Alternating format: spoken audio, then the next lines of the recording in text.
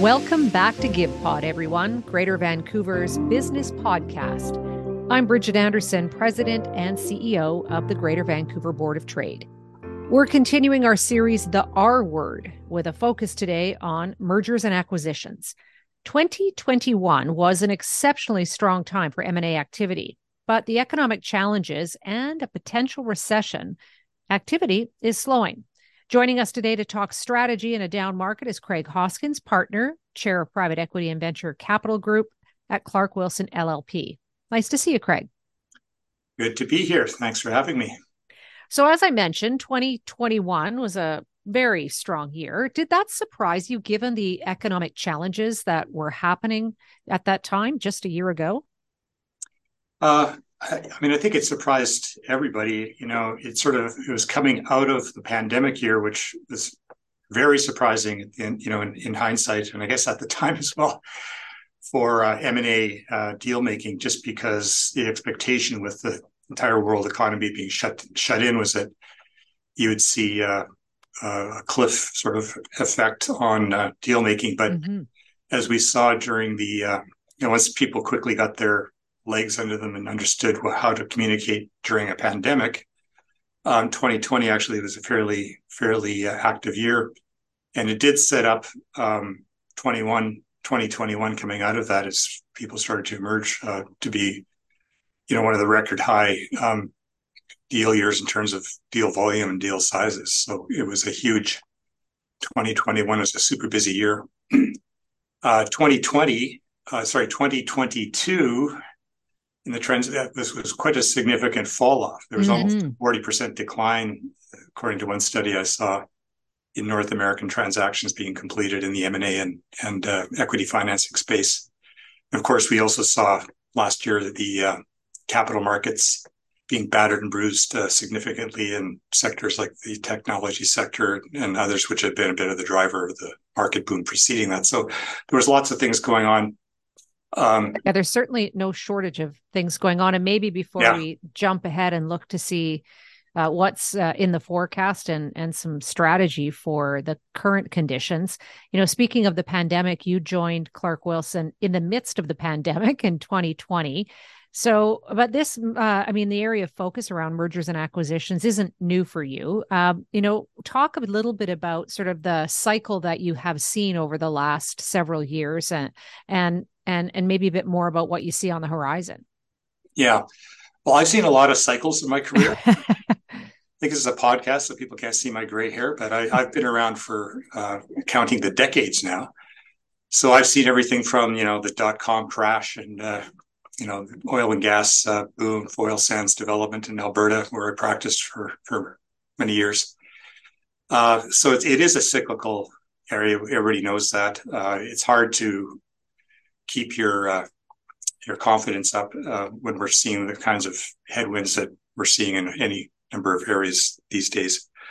But yeah, and there's no doubt that the last couple of years until sort of middle of last year, people had forgotten that money costs something.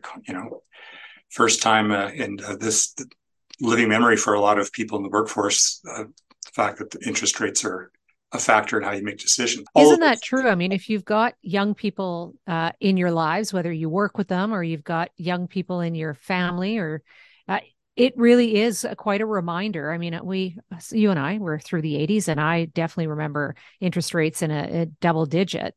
But my kids who are in university, I mean, this is quite a change for them. And so it is important to remember it's cyclical. Yeah. And I think for advisors like us lawyers and, investment dealers and accountants, and part of our job is just to bring that experience with having seen different cycles and reminding clients that, there are ways to get through this, and there are strategies and tactics that you can use to try to take advantage of opportunities. The opportunities are fewer, the execution risk is higher. That's kind of my mantra. But if you're willing to be a bit proactive, there are ways to address some of the challenges. So maybe that's a good jumping off point to talk about strategy and the tactics. So definitely fewer opportunities. So maybe from a macro level, do those opportunities exist in certain sectors right now, or there's certain conditions that make an opportunity better than others? Um, well, rather than getting into sector by sector basis, I'll leave that to financial advisors, Fair and enough. my clients are way smarter at me and sort of speaking to sectors in general. One nice thing about Vancouver and British Columbia is it is a bit more of a diverse economic base than some of the other provinces. So, we do have the advantage that there are, investors looking at all sorts of different opportunities that our economy does tend to generate. But I'll just respond to you with just referring to our one of our heroes in BC, Jimmy Pattison, who's featured actually just coincidentally today in I read it this a morning. Globe and It's a Mail great interview, and piece. it was Yeah. fascinating to read. 94 years old. Yeah, yeah. But he characterized. He corrected the interviewer who quoted something to him about how to make money, and he said, "No, I don't remember saying that. That doesn't sound right." But his response was basically, making money is all about finding the right opportunity and then executing.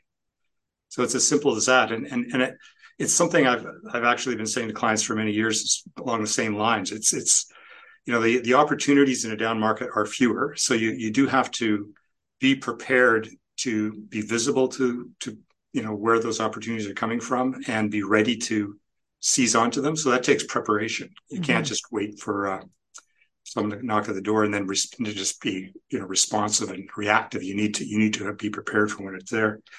And then the other thing is in the down market, the execution risk, which is a big part of every transaction. And it's a big part of what legal advisors are in charge of managing for clients. Is it's great, you can get a great deal and sign a golden letter of intent, and everybody's gung ho about how the deal is going to be the best thing ever. And in a down market, the risk that something's going to come up in the course of due diligence and negotiating the definitive documentation is much higher. So that's an area where you need to spend more time with your legal advisors. You need to get legal advisors and financial advisors who have, extensive M&A and equity financing experience, so you don't get caught just responding. Because if you're just responding in a market like this, there's a huge risk that your deal is going to, flounder or fail. Mm-hmm. It's not going to get done. So you do need to take a little bit of extra and invest, some extra time and money, somewhat counterintuitively when time and money are a little bit short in these environments. So, what are the most important things to do then? You talked about preparation and due diligence. So, what does that look like? When you're talking to your clients, what are you highlighting for them? Well, it's about sitting down and budgeting to invest in getting some advice and getting a process underway to get your business ready for either finding, and I'm talking, we're talking the sell side and the investee company side here, but for getting your company to be an attractive either M&A target or an investment opportunity. So, getting the right team of advisors in, formulating, some short and medium term strategies and tactics to sort of understand what the market is and to clarify how your business's value proposition fits into that market, specifically in the current cycle the market is in. And that's where, that's probably financial advisors are helpful for helping you to frame that. And then really formulate what your objectives are, what the story is behind them, and what the rationale is for the value that you're offering in this context. On the other side, so that's attracting, that's getting yourself ready to attract and be able to be responding to opportunities. The other piece of that, and it's more legal heavy, is managing the execution risk and being prepared for making the most of the opportunities when they do arise. And so adding the substance to your story, inspiring confidence, getting attention of the fewer players out there with the opportunities, and then reducing the factors that contribute to the execution risk. And there's a whole bunch of specific tactics that flow from there.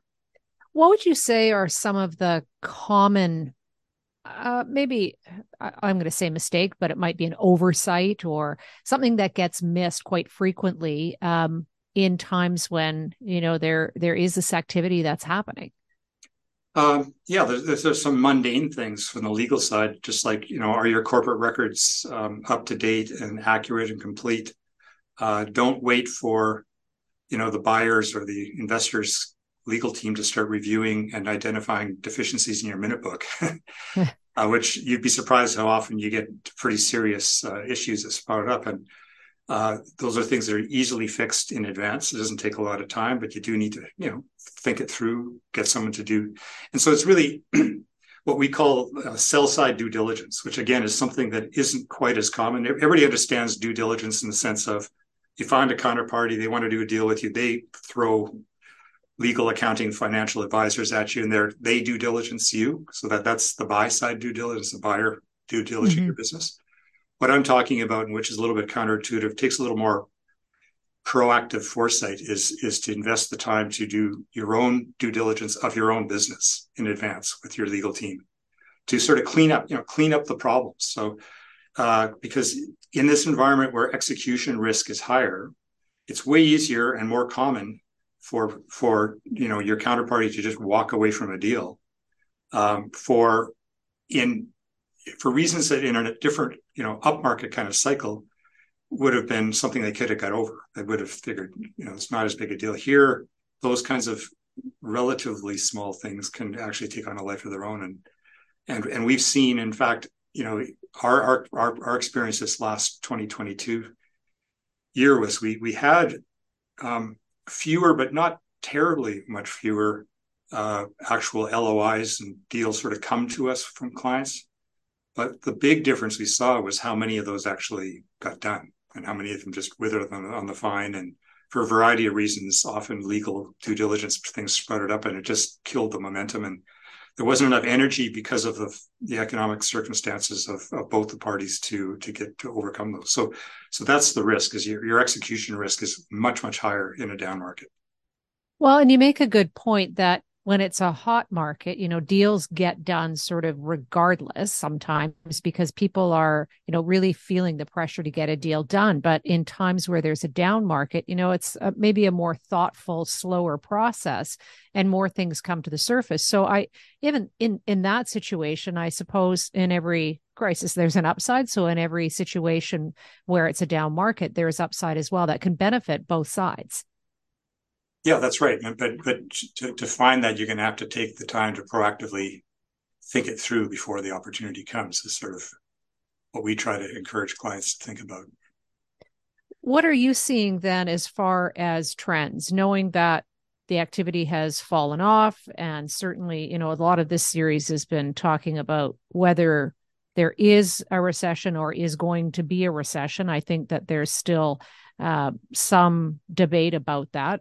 Regardless, I mean, there is agreement that we are in a downturn and that there's some pretty significant economic headwinds our way.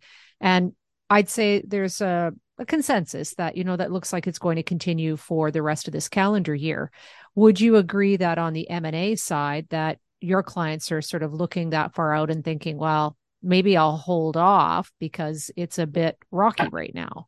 Yeah, no, I think the short answer is yes. M&A trends, and the people way smarter than me are predicting that the downturn we saw in the pace and scale of M&A and equity investment in North America from last year is going to continue at least to the middle of this year. And I think at this stage, it's beyond the middle of this year. So as you said, this year is not going to see a quick recovery. It's going to be a bit more of a stretch.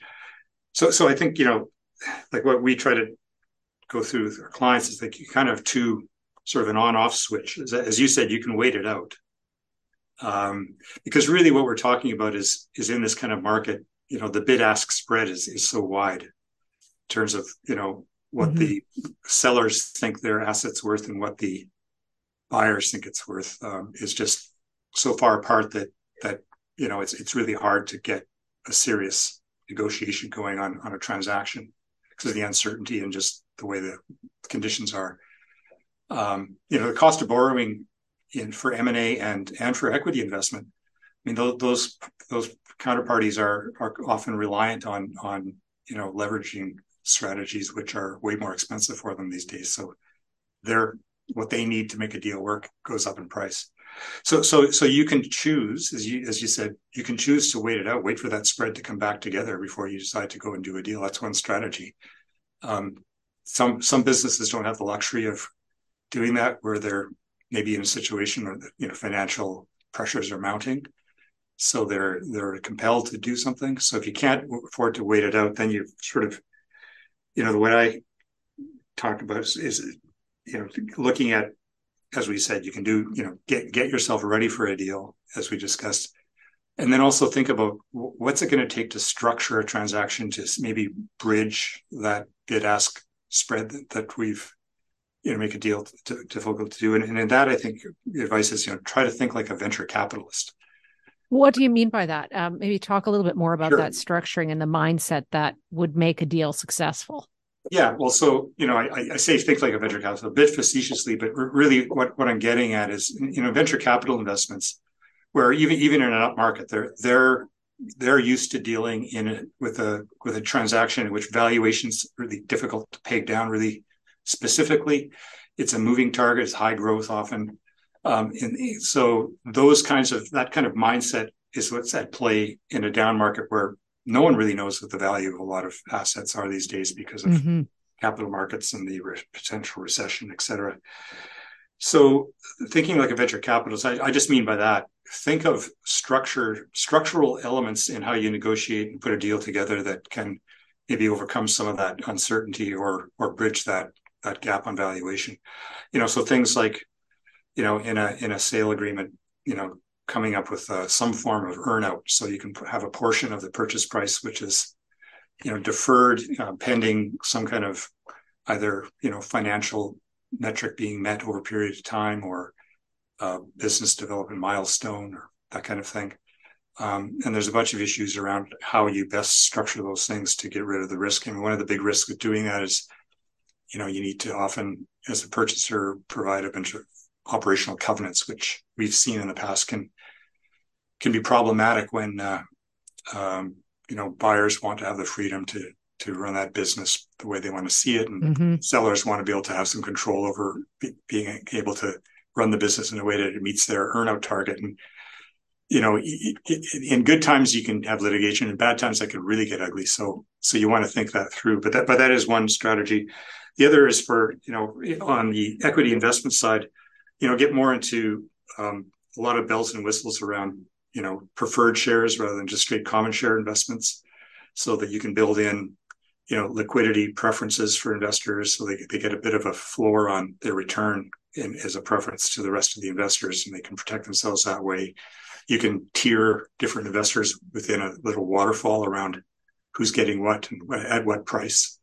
There's a suite of kind of side agreements you can have in place with investors for providing with more governance input, which can be mutually beneficial. I mean, the investor gets to have a closer finger on the pulse of what's happening in the business. The business gets the advantage of, if you've got a good investor who's got the experience, you can have the benefit of them helping out. So you can structure all of those kinds of extra bells and whistles, and it can often, it can be like 3 or 4 or 5 significant transaction agreements that go along with an equity investment, but they're just, all the permutations of how that works are available to you if you think through, what it is your business has in terms of strengths and weaknesses, and which one of those tools fits best with how to maybe attract and as I said, bring that bid-ask spread together. Yeah, that provides a bit more assurance on both sides too, I imagine, to be able to think through some of those factors that you're talking about.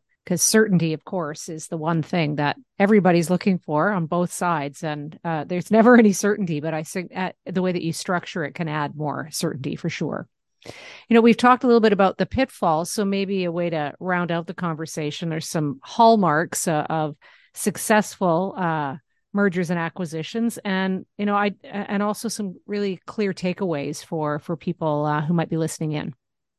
Yeah, well, I think just to summarize, it would be, you want to have a clear and a clean, credible story when you go to the market. When the markets were frothy and tech was hot and everybody was creatively seeing all these opportunities from the pandemic, and even before that, in the up market, there was a lot more what I'll roughly refer to as financial engineering driving what you thought your value proposition was, and investors Mm-hmm. were buying into that kind of thing. In a down market, advisors, financial advisors, and others are telling us that nuts and bolts operational performance is really what's more attractive when there's all these uncertainties, and the gee whiz bells and whistles around financial engineering or other high growth kinds of excitement that we saw driving deals in recent years is not where you should be focused. It would be, just get yourself cleaned up, have a good, clear, strategic vision of what it is you have to offer, and then highlight your operational performance and have your team ready to do the deal.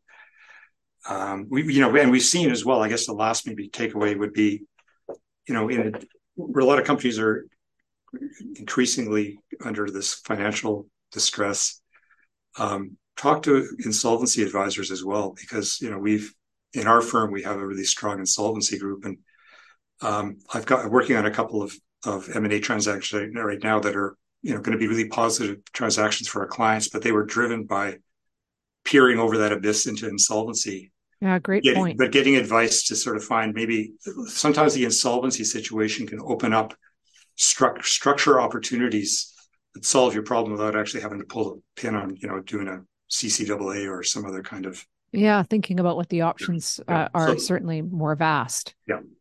And I think maybe one other good takeaway is to have the mindset of Jimmy Pattison and to look for those good Always deals. Always a good idea. I know. Hey? Even at 94, to look for those good deals, because there's always good deals out there to be had. Craig, thanks very much for joining us today. It was a pleasure. Enjoyed talking with you. There's a lot to discuss on the subject of mergers and acquisitions. Thanks so much to Craig Hoskins for joining us today.